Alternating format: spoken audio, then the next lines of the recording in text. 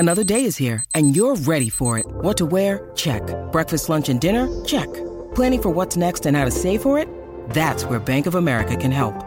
For your financial to-dos, Bank of America has experts ready to help get you closer to your goals. Get started at one of our local financial centers or 24/7 in our mobile banking app. Find a location near you at bankofamerica.com/talktous. What would you like the power to do? Mobile banking requires downloading the app and is only available for select devices. Message and data rates may apply. Bank of America N.A., member FDIC. When you need mealtime inspiration, it's worth shopping Kroger, where you'll find over 30,000 mouth-watering choices that excite your inner foodie. And no matter what tasty choice you make, you'll enjoy our everyday low prices, plus extra ways to save, like digital coupons worth over $600 each week. You can also save up to $1 off per gallon at the pump with fuel points. More savings and more inspiring flavors make shopping Kroger worth it every time. Kroger, fresh for everyone. Fuel restrictions apply.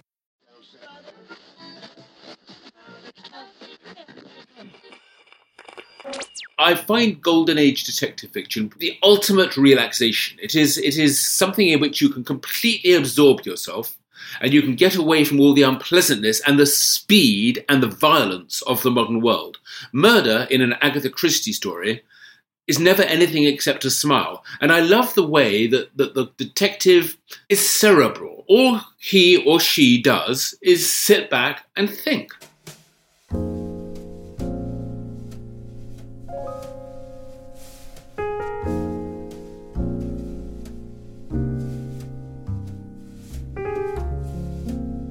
I was not a clever child, and I don't want you to get the idea that I was a sort of a misjudged child or a particularly lovely child. I wasn't. I was quite spoiled. My parents were very wealthy, and I look back on my school days with all sorts of regrets, some of which are to do with my own behaviour there, sort of joining in the pack mentality and all the rest of it. I've since then become a patron of an anti-bullying charity.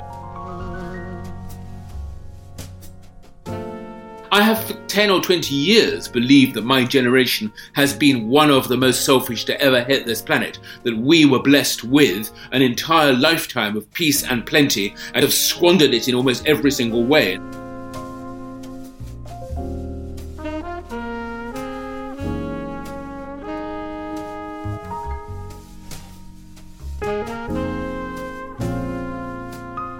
Hello and welcome to this now award-winning podcast episode, How I Found My Voice.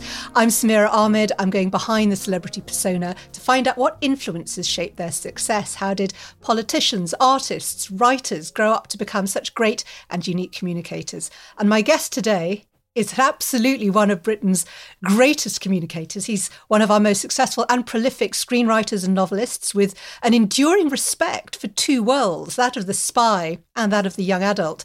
From creating the long-running TV shows Foyle's War and Midsummer Murders to the highly successful Alex Rider books about a teenage spy, his work for TV, film, stage and in journalism often returns to the thrill of espionage and detectives. He's written new novels for James Bond and Sherlock Holmes, faithful to the worlds they were born in. Moonflower Murders is the latest in two novels that have taken us back into the kind of golden age of British fiction, the kind of age of Agatha Christie. And Anthony was awarded an OBE in 2014 for services to literature. What a life. Welcome to How I Found My Voice. What a lovely introduction. Thank you so much, Samira. Now, I'm going to say something which may be unfair, but I have interviewed you before, and the first thing I noticed about you and about your voice is that you talk really fast. It's like you're overflowing with ideas. Has that always been the case? I think it's happened more and more, actually. As I get older, I seem to talk faster. Maybe it's because I'm aware that I have less time left and therefore need to get it all out before it's over. But you're right, I have been told off a few times for actually talking a little bit too fast, and will try to slow down as we discuss things now. Well, you and I have bad influence on each other because I talk fast. And then I thought, oh my God, Anthony talks faster than me. So hopefully neither of us will be speeding up to match each other. Now, let me take you back because the idea is always to see what shaped people when they were starting out. You wanted to be a writer, I gather, from the age of about 8. Is that right? Yeah, about 10 years old, actually. 10 years old at our prep school in North London. And why? How did you know? Well, first of all, the teachers had made it very clear to me that I was no good at anything else. I was one of those kids who was really 100% useless in a private school system whereby you had to be either good at sport or good intellectually and and academically. I wasn't good. I was very slow. I was the sort of bottom of every single class. I was also somewhat overweight. I was the kid. I still have this terrible nightmare of remembering when the sports began, the team captain would come out, or two team captains, and they would choose boys to be on their teams. So they would just go through the entire crowd of boys, Wilson, Smith, Goodman, Harris, etc., etc. And I knew with a sort of a cold, sweaty feeling that the last boy standing against the wall would be fat little me, because nobody wanted me to be on their team. I was quite friendless. I really wasn't at all happy in the school, and two things made the big difference to my life. The first was the discovery of the school library and the realization that I loved books. Not, I have to say, classic books, not heavy books, not serious books. My first love was Tintin. Comic books, almost masterpieces incidentally, but still not what you would call great fiction. And secondly, I transferred this into the dormitory, where I began to tell stories to the other boys after lights out. I still have memories of the teacher's voice echoing my name down the corridor and calling me out of bed to stand in the corridor for talking after lights out. But what I was doing was I was telling stories, and these stories gripped the other kids. And I suddenly realized around about the age of 9 or 10 that that's what I was. I was a storyteller. I was going to be a writer. And I also remember asking my father for a pad of paper and being given a ledger by him, an accountant's ledger, which I still can see with its black cover and its red spine, and carrying it around and writing my first play in that book. I don't know why it was a play, not a novel or a short story or whatever, but it was a play, and realizing that I had found myself, and this is what and who I was and would always be. That's amazing. So two questions I have to ask. What was the first play about, and what sorts of stories were you telling the other boys in the dormitory? I have vivid memories of both. The stories were about two boys who were always escaping from this school. So it always began on Harrow on the Hill with these two boys climbing out of a window or going down a drain pipe, sneaking past the teachers and heading off down the hill to have adventures around the world. Somehow they would make it to America, to Europe, to wherever, to have their adventures. And the two boys were called Jimmy and Edward, and that name came from a very popular comedian of that time. This is the early 60s, Jimmy Edwards, and I turned his name into my two heroes. Who had a show called Wacko about the boarding school. Samira, how a young person like you could possibly remember something like that or know something like that is a mystery. But you're absolutely correct. Yes, I know nothing about Jimmy Edwards.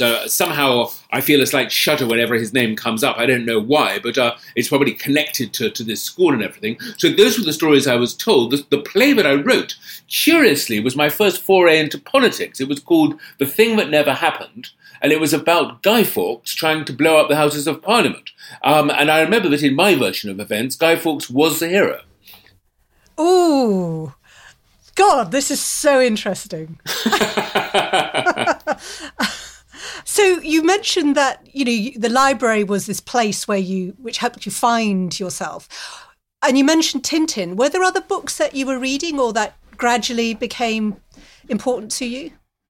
Yeah, it was a progression. I mean, as I said, I was not a clever child, and I don't want you to get the idea that I was a sort of a misjudged child or a particularly lovely child. I wasn't. I was actually not I was quite spoiled. My parents were very wealthy, and I look back on my school days with all sorts of regrets, some of which are to do with my own behaviour there, the sort of joining in the pack mentality and all the rest of it. I've since then become a patron of an anti-bullying charity and Kidscape. One of the reasons I did that was that I remember that in order to avoid being bullied, I became a bully. It's the easiest way to escape that sort of, if you're not going to be the prey, become the predator. So I sort of have regrets about that now. So I wasn't clever and I wasn't reading profound books, but I went from Tintin to a series of books by a man called Willard Price, a Canadian naturalist who wrote a series of rather wonderful adventure books: Jungle Adventure, Lion Adventure, Undersea Crocodile Adventure, I read them Undersea too. Adventure.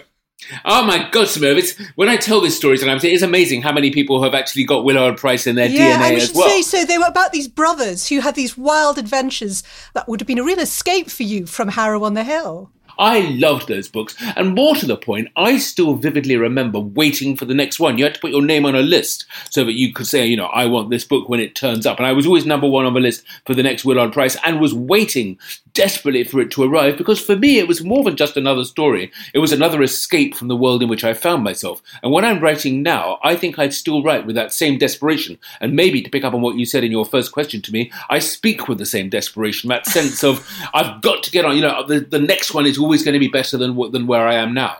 And I try to write with the hope that children will cling to the next paragraph and wait for the next chapter and look out for the next book in exactly the same way as I did with Willard Price. Now, there's one other influence I know, because the very first time I met you, you were standing staring at Ursula Andress's bikini from Dr. No in a cabinet, and it was an exhibition at the Barbican about the art of 007.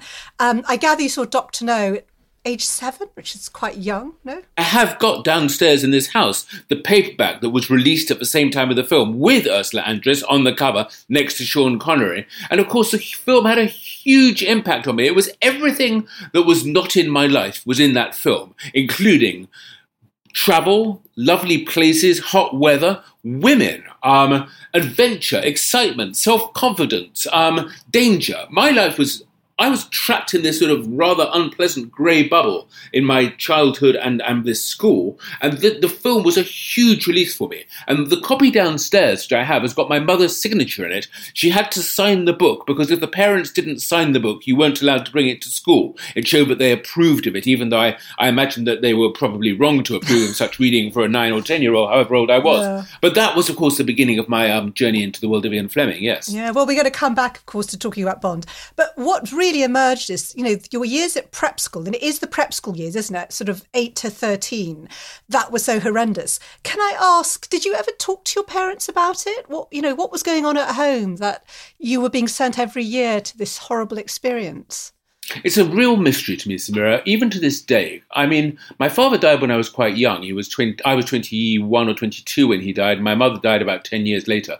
And I never did get the chance to actually ask them what on earth they were thinking of, because I remember weeping, crying, screaming, shouting in the last 4 or 5 days of the holidays. I also remember going on a diet in the last 5 days of holidays. Isn't that pathetic that, you gorge yourself for 4 weeks and then 5 days before you go back to school, suddenly I don't want to eat anything because I know I'm going to get teased for my weight and everything. And they knew I hated it. Plus, of course, I was being beaten the whole time by the headmaster. They were totally aware that this place was a hellhole, but they still sent me there. And I can only think that, being the sort of people they were, middle-class, Jewish, sort of on the make, if to put it crudely, they thought this was sort of part of being British, part of being, it's that stiff upper lip mentality, it'll make me the man that I am. There's a joke I put about that in one of my books, Gruesome Grange. The father of the main character says that he was beaten every day, sometimes twice a day, and it made me the man I am, he said, pushing himself away from the dining room table in his wheelchair.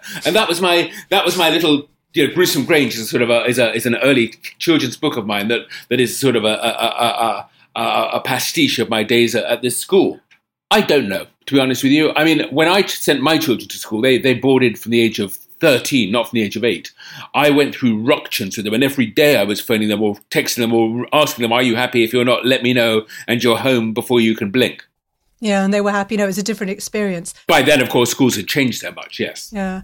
Can you tell me a bit more about your father? Because you say that you were quite affluent, but there was a kind of mystery about his life, wasn't there? And I think he once asked you to pose as a courier and pretend that you were delivering a large amount of cash. The cash was 10 certificates, each one worth £15,000, so £150,000 in bearer bond certificates. And that's the same, incidentally, it's just money, it's cash. It's sort of, you can take a bearer bond and you can cash it in anywhere in the world, no questions asked. And I had to pretend to be from a security company going to an office, and I still don't know to this day what that was all about. My father was a strange and mysterious man. In a funny way, he was a bit like one of the characters in my novels, in my Bond novels or whatever, but less exotic and less interesting, unfortunately. On which side of the line he fell between sort of, being propriety and criminality, I don't to this day really know. He died eventually bankrupt, so he lost it all anyway, but he was peculiar and emotionally very detached from me. I mean, I have to say that he ridiculed the idea of my becoming a writer. When I said that was what I was going to do and began to tell stories and to write at home, he tore me apart. I mean, absolutely didn't have any time for it at all, and sadly died before I was published for the first time. My mother, incidentally, always much more supportive and was very excited and was alive when my first book arrived in the post and was thrilled by my success, but not him. And again, that's had a huge impact on the way I've behaved with my own children and on the way I've perceived myself. I'm sorry to hear that. Well, I want to cut in quickly and say that when I tell this story, which I have done in the past, I always have to remind myself, and particularly to people who are listening now, that I shouldn't complain. I was not poor. I wasn't having to visit food banks. There was travel. There was, luxury and food on the table. But the moral of the story for me is that rich kids can be unhappy too. And that's where I was. Yeah. Now, you went on to read English literature at York University in the mid-70s. Did that help you at all, given that you knew you were already going to be a writer?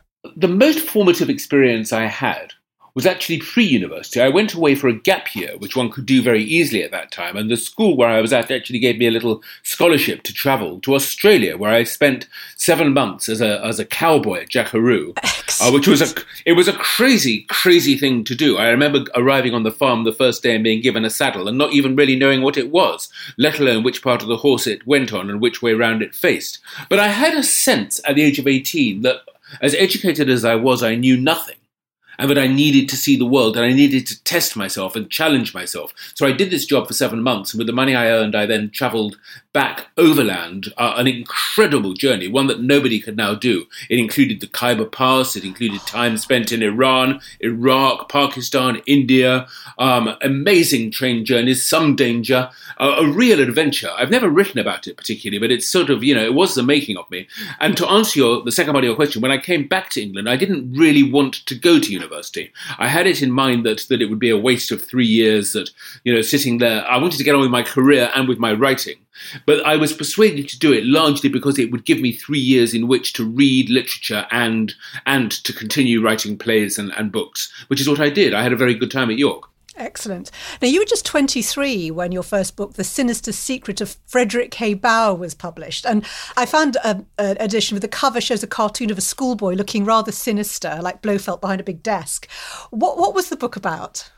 Me. All my early books were about me. The first 10 books I wrote, I've already mentioned Gruesome Grange, but that book and many of the others were just about rich kids with horrible parents trying to have adventures and trying to have fun. You've got to understand, Samira, that to write a children's book back in the 70s, which is when I started doing it, was ridiculous. I mean, I was barely more than a child myself. I was a very, very immature 20-something-year-old. I had no real experience of life. And at that time, writing kids' books, nobody was interested in them. This is pre-J.K. Rowling. There is only one children's author that everybody's heard of, and that's Roald Dahl. And, the idea about talking about children's books in the media or newspapers reviewing children's books, I was too embarrassed even to tell people that I was a published children's author. It felt sort of like the sort of grubby uncle in the corner doing magic tricks at birthday parties. And even to this day, I never describe myself as a children's writer, and I find something slightly sort of, shabby about that description. Obviously not the profession. I'm very proud of it. Those early books, Frederick K. Bauer, were clearly an attempt to make up for the lost years of my childhood and to reinvent myself in books. And it's interesting, I think, but the only time, or the first time I became successful as an author for young people was when I dropped anything that was autobiographical, any of these laments about rich kid with unpleasant parents, and wrote a book about a teenage spy and a character who had absolutely nothing to do with me.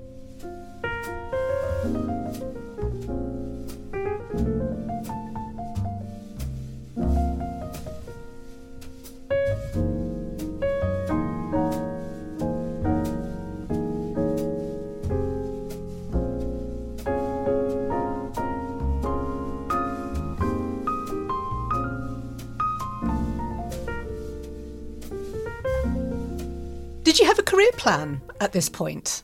Did you think, writing books for children was going to be where your interest lay, or I don't know how far you thought it through?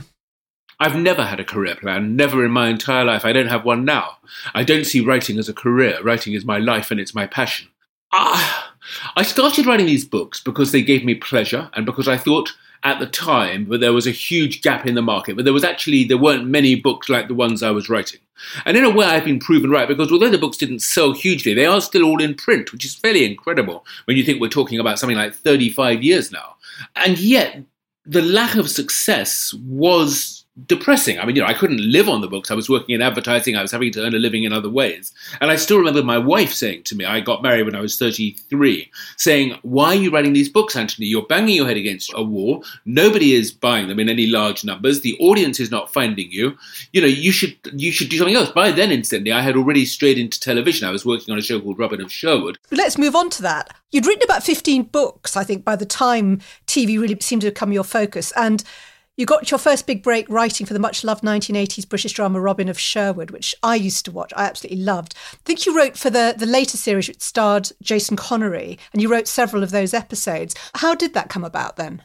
By accident, really. I wrote a book of myths and legends. That was one of the books that was in the sort of the first 10 or 12 books that I wrote that were not enormously successful. Although, again, that book is still in print to this day. One of the myths I wrote, one of the legends, was Robin Hood. At the same time, Goldcrest Productions, who were making Robin Hood, desperately needed a new writer. The hooded man? Might you be? You must be Robin Hood. And I sent in a storyline because I knew everything about Robin Hood. I, of course, knew the series extremely well and loved it, but I also knew the whole background. And Richard Carpenter, who was the genius who had created Robin of Sherwood, was very heavily into Herne the Hunter and the whole mythology of that world. And I was the first writer, I think, who'd ever come in with the same sort of knowledge as him. So although my first script had lots of problems with it, the first storyline, he met with me, and also Paul Knight, who was the producer.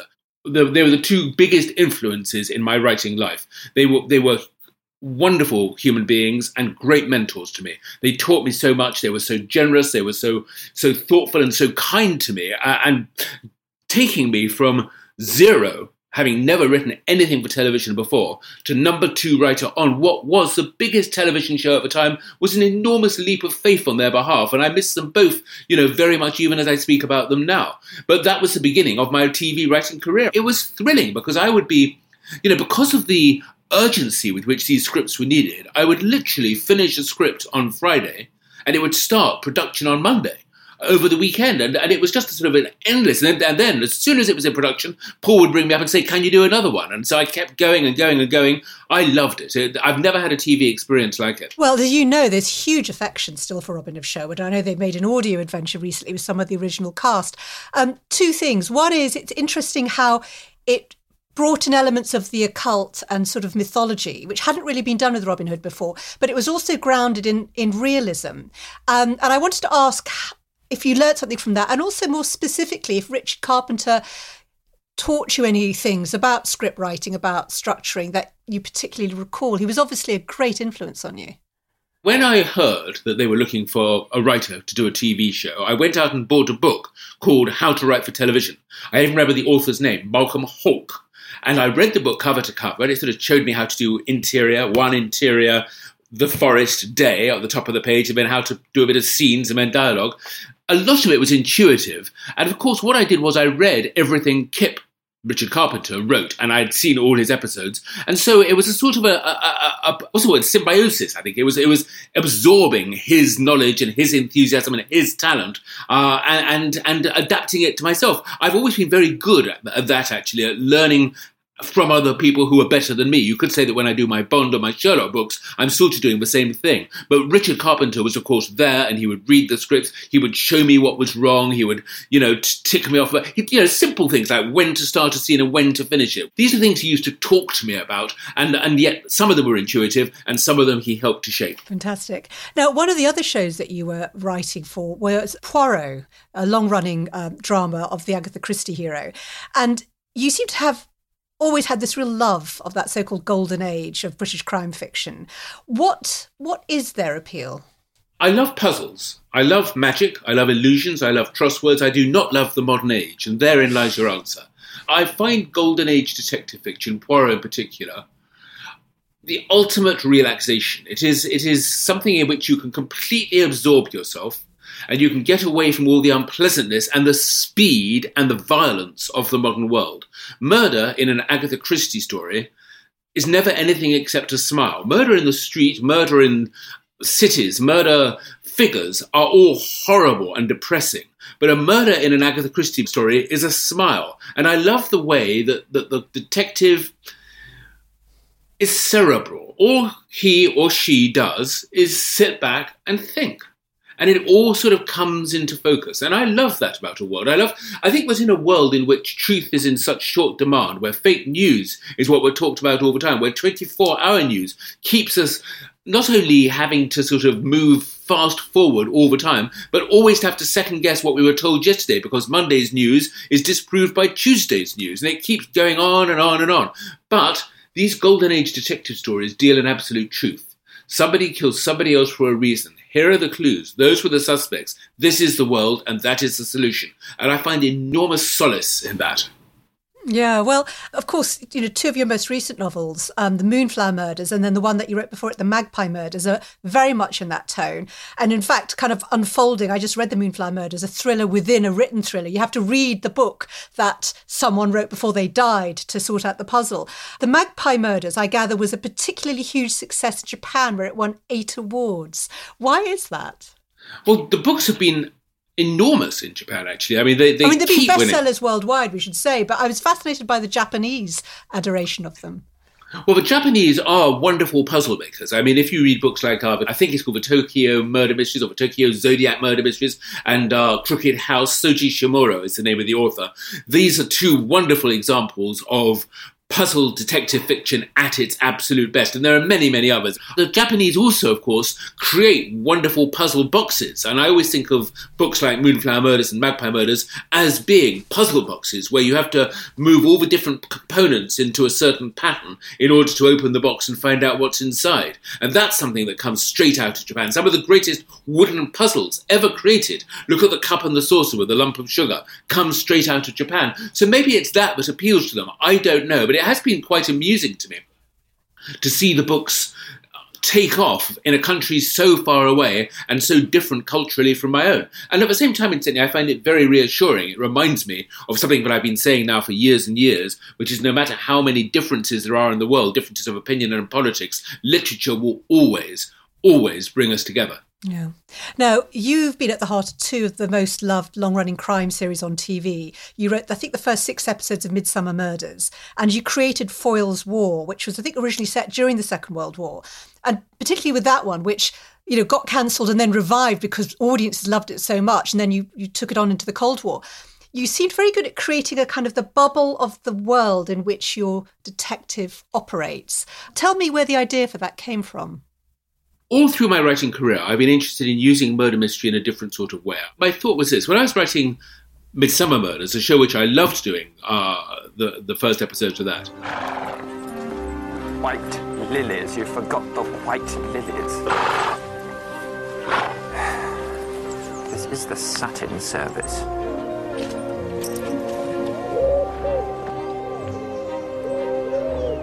It occurred to me that 3 months of my time writing it and 2 hours of your time watching it were wasted if the end result was simply the butler did it. Full stop, the end, goodbye. And I began to wonder if one couldn't use murder mystery to do other things. And so I came up with the idea of Foyle's War, which is a murder mystery set at a time when murder has been completely devalued.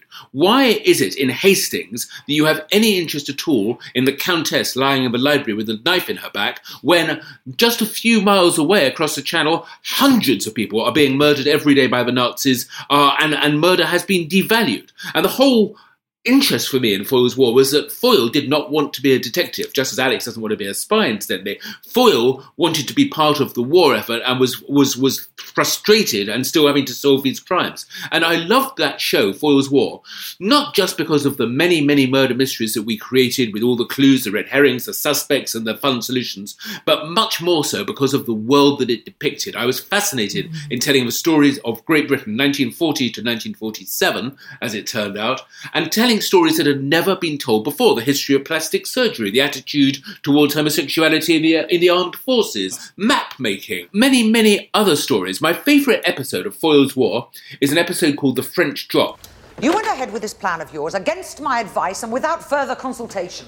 I think you should remember, Miss Pierce, you may run this section, but I am Director of Operations, and I don't think I need to come asking permission from you. The sheer madness, you can't believe it'll work. Why not? It's exactly the sort of operation we were put in place to achieve. If we win, we survive. If we lose, we don't deserve to. which introduces me to the SOE, Special Operations Executive, with which I've had a lifelong fascination. And that story particularly pleases me because there is no murder in it. There isn't, in fact, a crime in it. It is a story entirely about the period in which it is set, masquerading as a murder mystery. You've also then, of course, not surprisingly perhaps, written 2 books each for 007 for Sherlock Holmes, commissioned by the Fleming and Conan Doyle estates. Tell me about finding the right voice for them, because I know you love the world of Bond and the ex-Nazis and the Cold War, but to find your own voice writing those very, very famous detectives or spies. Samira, the whole point is not to find my own voice. It is to lose my own voice, because if I'm writing Bond, it is Fleming's voice, and if I'm writing Holmes, it is Doyle's voice. And I was very, very careful always to stay resolutely and completely within their worlds. So to give you a very easy example, I never gave Sherlock Holmes a girlfriend, although it would have been quite tempting to have some, femme fatale turn up in his Baker Street offices. Doyle had already said, for him, there was only ever going to be Irene Adler. That's in A Scandal in Bohemia. And therefore, Doyle has set down the rules. And I also was very careful. So I never tore the envelope as far as the rules were concerned. Bond would always smoke, and he would always drink the correct drinks and wear the right clothes and drive the right cars, because that's what Fleming had said. But also, what was even more important to me was to find the language with which, the voice, as you say, that these 2 writers used. And they have very, very specific voices. The way that Doyle constructs a scene, his extraordinary use of language. Incidentally, one of the things about the Holmes novels is not the mysteries, as much fun as they are. It is that Doyle is a brilliant Gothic romanticist. He conjures up pictures of the mist and fog-filled streets of London, the cobbles, the growlers, the River Thames, the dirt, the grime, all of it. And he does it with genius, and it's done to his language, just as Fleming, in creating what we now know of as the modern spy novel, is a consummate writer. Look at the opening of Goldfinger with Bond at the airport, or some of the scenes in Casino Royale where he's suffering in pain. They are brilliant. He was a wonderful action writer, but he was also brilliant at atmosphere and mood. And that's what I have to learn from. So it's not my voice. It is trying to emulate theirs. When the doorbell rings at 3 a.m, it's never good news. The first sentence of Stormbreaker, of course, the sentence that changed my life. Yes, your first Alex Rider book. You've said it's the finest sentence you've ever written in your view, and I can see why. Can you talk me through how something like that emerges and what you do with it? I'm sitting in my house in Crouch End in North London. It's a summer. I've written 10 or 11 children's books. As I've mentioned to you, my wife has told me that I should give up because it's not doing me any good. And I've told her there is one more kids' book in me. One more book for young adults that is going to change my life. And I'm sitting at my pad at my desk with the garden in front of me. I'm in a little studio at the bottom of the garden, which I miss to this day. My wife sold the garden and the house and the studio. And I write down that sentence you've just written, and I look at it. And I know I've changed my life when I read those words. Why? Because for the first time, I've written a children's book that doesn't sound like a children's book. I've written an adult book for kids. I've written something which is quite dark, which is quite moody, that draws you in, that does something I haven't ever done before. My other children's books normally begin with either a joke, it was dinner time at number 3, we're not amused. That's a line from one of my earlier children's books. I rather like that too, but it's not a life-changing line. It's just a gag, a pun. But this had something special. And I'm not over-claiming here. I'm not saying that, 20 years from now, the Oxford Dictionary of Quotations is going to have it on a page. But I knew it was going to change my life, and it did. Alex Rider had, I think, 12 novels in 20 years, wonderfully Bond-esque titles like Never Say Die. A whole 2 generations of children, including my own, grew up on them. I know that they've recently been revived in a new screen series several years after the film version. How do you revisit them? I don't know if you feel anything's dated about them or not, but I'm fascinated by how you revived them for screen. I've been writing those books for 20 years. And they have changed. They've become, I think, a little darker, a little bit more serious, a little bit more introspective for Alex's point of view, because I have always been aware that my audience has grown up. I used to write for, young people who were 10 and 11 years old. Those people are now 30 years old and 31 years old. It's incredible. I meet them all the time. And I think the big success of the Amazon show, or the Alex Rider on Amazon, is that it was clever enough to adapt itself for that age range and older, as well as not alienating the very young children. So it's tougher, it's darker, and it's more violent. The world we inhabit is murky. It was a head-on collision. Don't understand. Your uncle was over the speed limit. Things are never as clear as we would wish. No hospital in London has any record of him being brought in. Maybe they spelt his name wrong. They're always doing that. Or maybe it didn't happen. I want to find out who killed my uncle. There's something we'd like you to do for us. No one outside this department needs to know about this operation. I was going to give up writing Alex Rider because I was very afraid of the books becoming stale. I don't want to be a formula writer. I don't want to write 30, 40 books simply because I know they will sell and there'll be a check at the end of the month. But so I stopped after doing Russian Roulette and was planning never to do another one, got sucked back in by my publishers to do some short stories. Doing the short stories reminded me how much I missed the character, and it told me also I still had some good ideas. So then I wrote Never Say Die, and then I wrote what I think of as now as the best of all the Alex Rider books, the most recent one, Nightshade, which is... It has, I think, the best action I've come up with, the best plot I've come up with, some of the best ideas and descriptions. It's Alex Rider come of age, and there's at least one more in me to do before I stop again. But there is definitely going to be at least one more Alex Rider. The one thing I just wanted to ask is the issue with James Bond has been, he's never able to age. And of course, the film incarnations have been part of that story. He's frozen in this kind of perpetual 40-ish. And I wonder with Alex Rider, I mean, he's obviously grown up to some extent, but have you felt that actually it's quite important that he stops at a certain point? You don't want him to be sort of an aging Roger Moore type, do you? Well, you say James Bond never ages. Although we love Roger Moore. Roger Moore was fantastic, but he was also 57 when he played Bond for the last time, and Daniel Craig is no spring chicken either, although I think he's a wonderful Bond too. Alex Rider, I made a definite choice, that instead of... I wasn't going to do the Harry Potter thing where every book he was a year older. If so, he'd now be himself into his 30s. I aged him a few weeks at a time, which did make make it difficult because I think in 1 year he saved the world 8 times, which was pushing it. But he started age 14. He's now 15 and a half. And all I can say is that he's quite an old 15 and a half. He is certainly much more mature now than he was when I started the books. I think he is still recognisably the same character, but when you have been chased as often as he has, shot at, beaten up, kidnapped, when he's come so close to, just seeing the end of the world so many times, it has to have had an effect on him, and he certainly isn't the same carefree kid that he started out as. But I'll add to that and say this, that I've always believed that children's writers have a responsibility to be optimistic, to be cheerful, to be forward-looking, to never forget that it is the children's world, but young people will inherit the world that we are making for them. And one of the reasons I came back to Alex in Never Say Die was I had left him unhappy. At the end of Scorpio Rising, he was definitely hollowed out, depressed, and beaten by the world. And one of the reasons that persuaded me to come back was that was a mistake. I owed it to my readers to give Alex back his optimism. And I did that with, first of all, Never Say Die, and then with the Nightshade.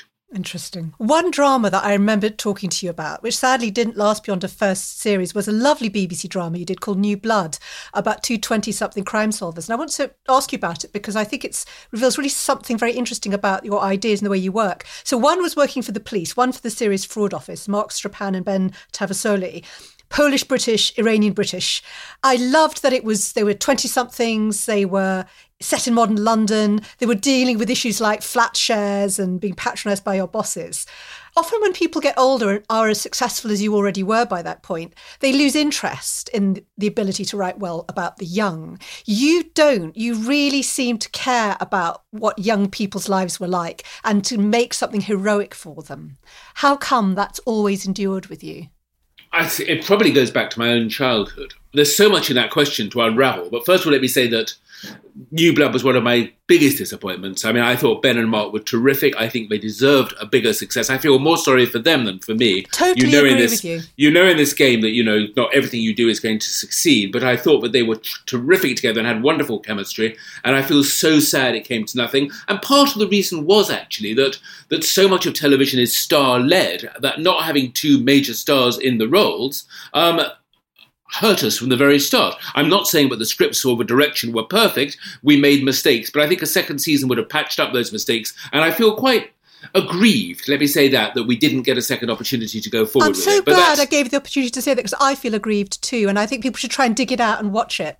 Thank you very much. I mean, it stays with me. As to your other side of your question, as to why I have this feeling about young people, I have for 10 or 20 years believed that my generation has been one of the most selfish to ever hit this planet, that we were blessed with an entire lifetime of peace and plenty and have squandered it in almost every single way, in our desperation of the planet and all that sort of stuff, but also in the sense of taking everything for ourselves. And I even feel that, Brexit was a decision largely taken by people of my age and will have a bigger impact on people who weren't even able to vote at the time. And I think there's something wrong about that.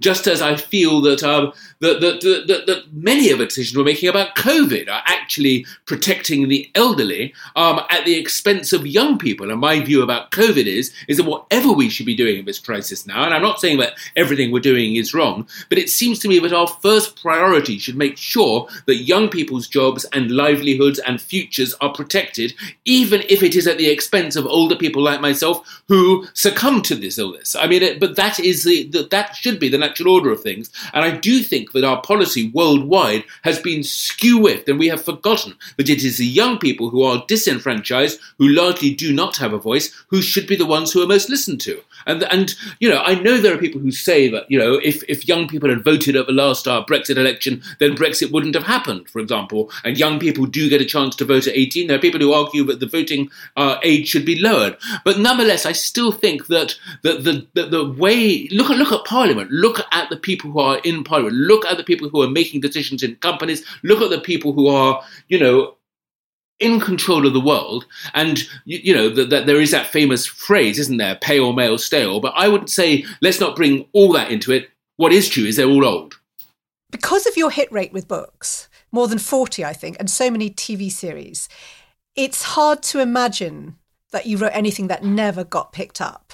Have you had much experience of failure, setting aside the example of New Blood, which didn't get recommissioned when we both agree it should have? I've had failure, yes, of course.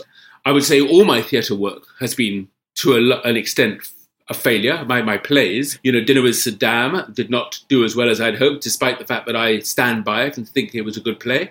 The play before that, Mind Game, divided the critics exactly down the middle between those who disliked it and those who hated it. And there are many plays I've written that have never got onto the stage. So that has been, if you like, a failure. But I think that you have to be very careful when you use that particular F word. If you are afraid of failure, you can never really succeed. And I think you have to embrace failure and accept it as part of the writing process. I mean, it's what I was saying to you a few minutes ago. I could have spent my entire career just writing Alex Rider. Once it was a hit, why do anything else? That's a success. But that, to me, is the exact opposite of what writing is about. Writing is about daring to fail.